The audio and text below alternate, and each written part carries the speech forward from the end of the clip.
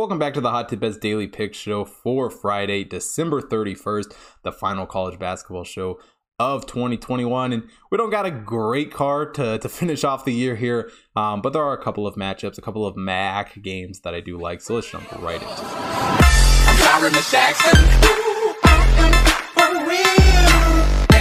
Next up, Niagara taking on Quinnipiac. Niagara 5-6 on the season. Quinnipiac is 6-4. And, for this Quinnipiac team, 243 in KenPom, 250 in the Hot Tip Bet rankings.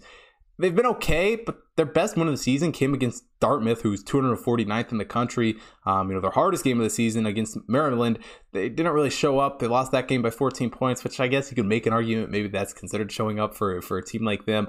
But they didn't look good nonetheless. Matt Blahnik is their lead scorer with 16.2 points per game. And overall, they've shot the ball well. 55.5 effective field goal percentage, 32.9 from beyond the arc, 73.2 from the free throw line. But definitely nothing special. Niagara does have a really nice win over Colgate earlier in the season. They kept it close against both Xavier and Ohio State. And, Marcus Hammond has really been the absolute heart and soul of this offense for Niagara. He really is. Without him, this team is kind of nothing. He's their guy. 17.5 points per game for him. And as a whole, they've had spots, they're not the greatest shooting team in the world, only a 49.3 effective field goal percentage, but they can really hit the three. It really helps keep them in games. 34.2% from beyond the arc, also in 78.4% of their free throws, the 22nd best free throw shooting team in the country. And offensively, both these teams are solid in their own respects.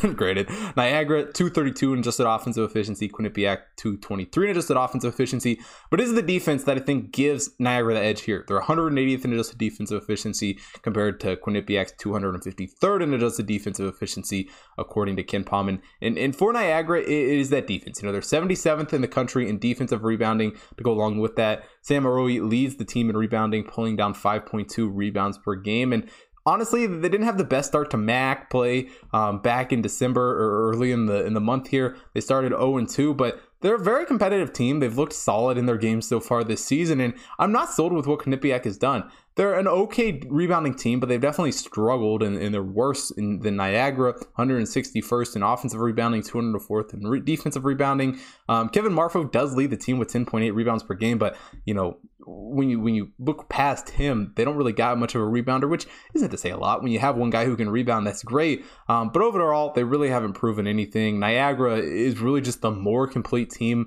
in my eyes, the more well-rounded team, and really just the team defensively that has just such a big advantage here. So I think Niagara covers here against Quinnipiac. Give me Niagara to cover the spread.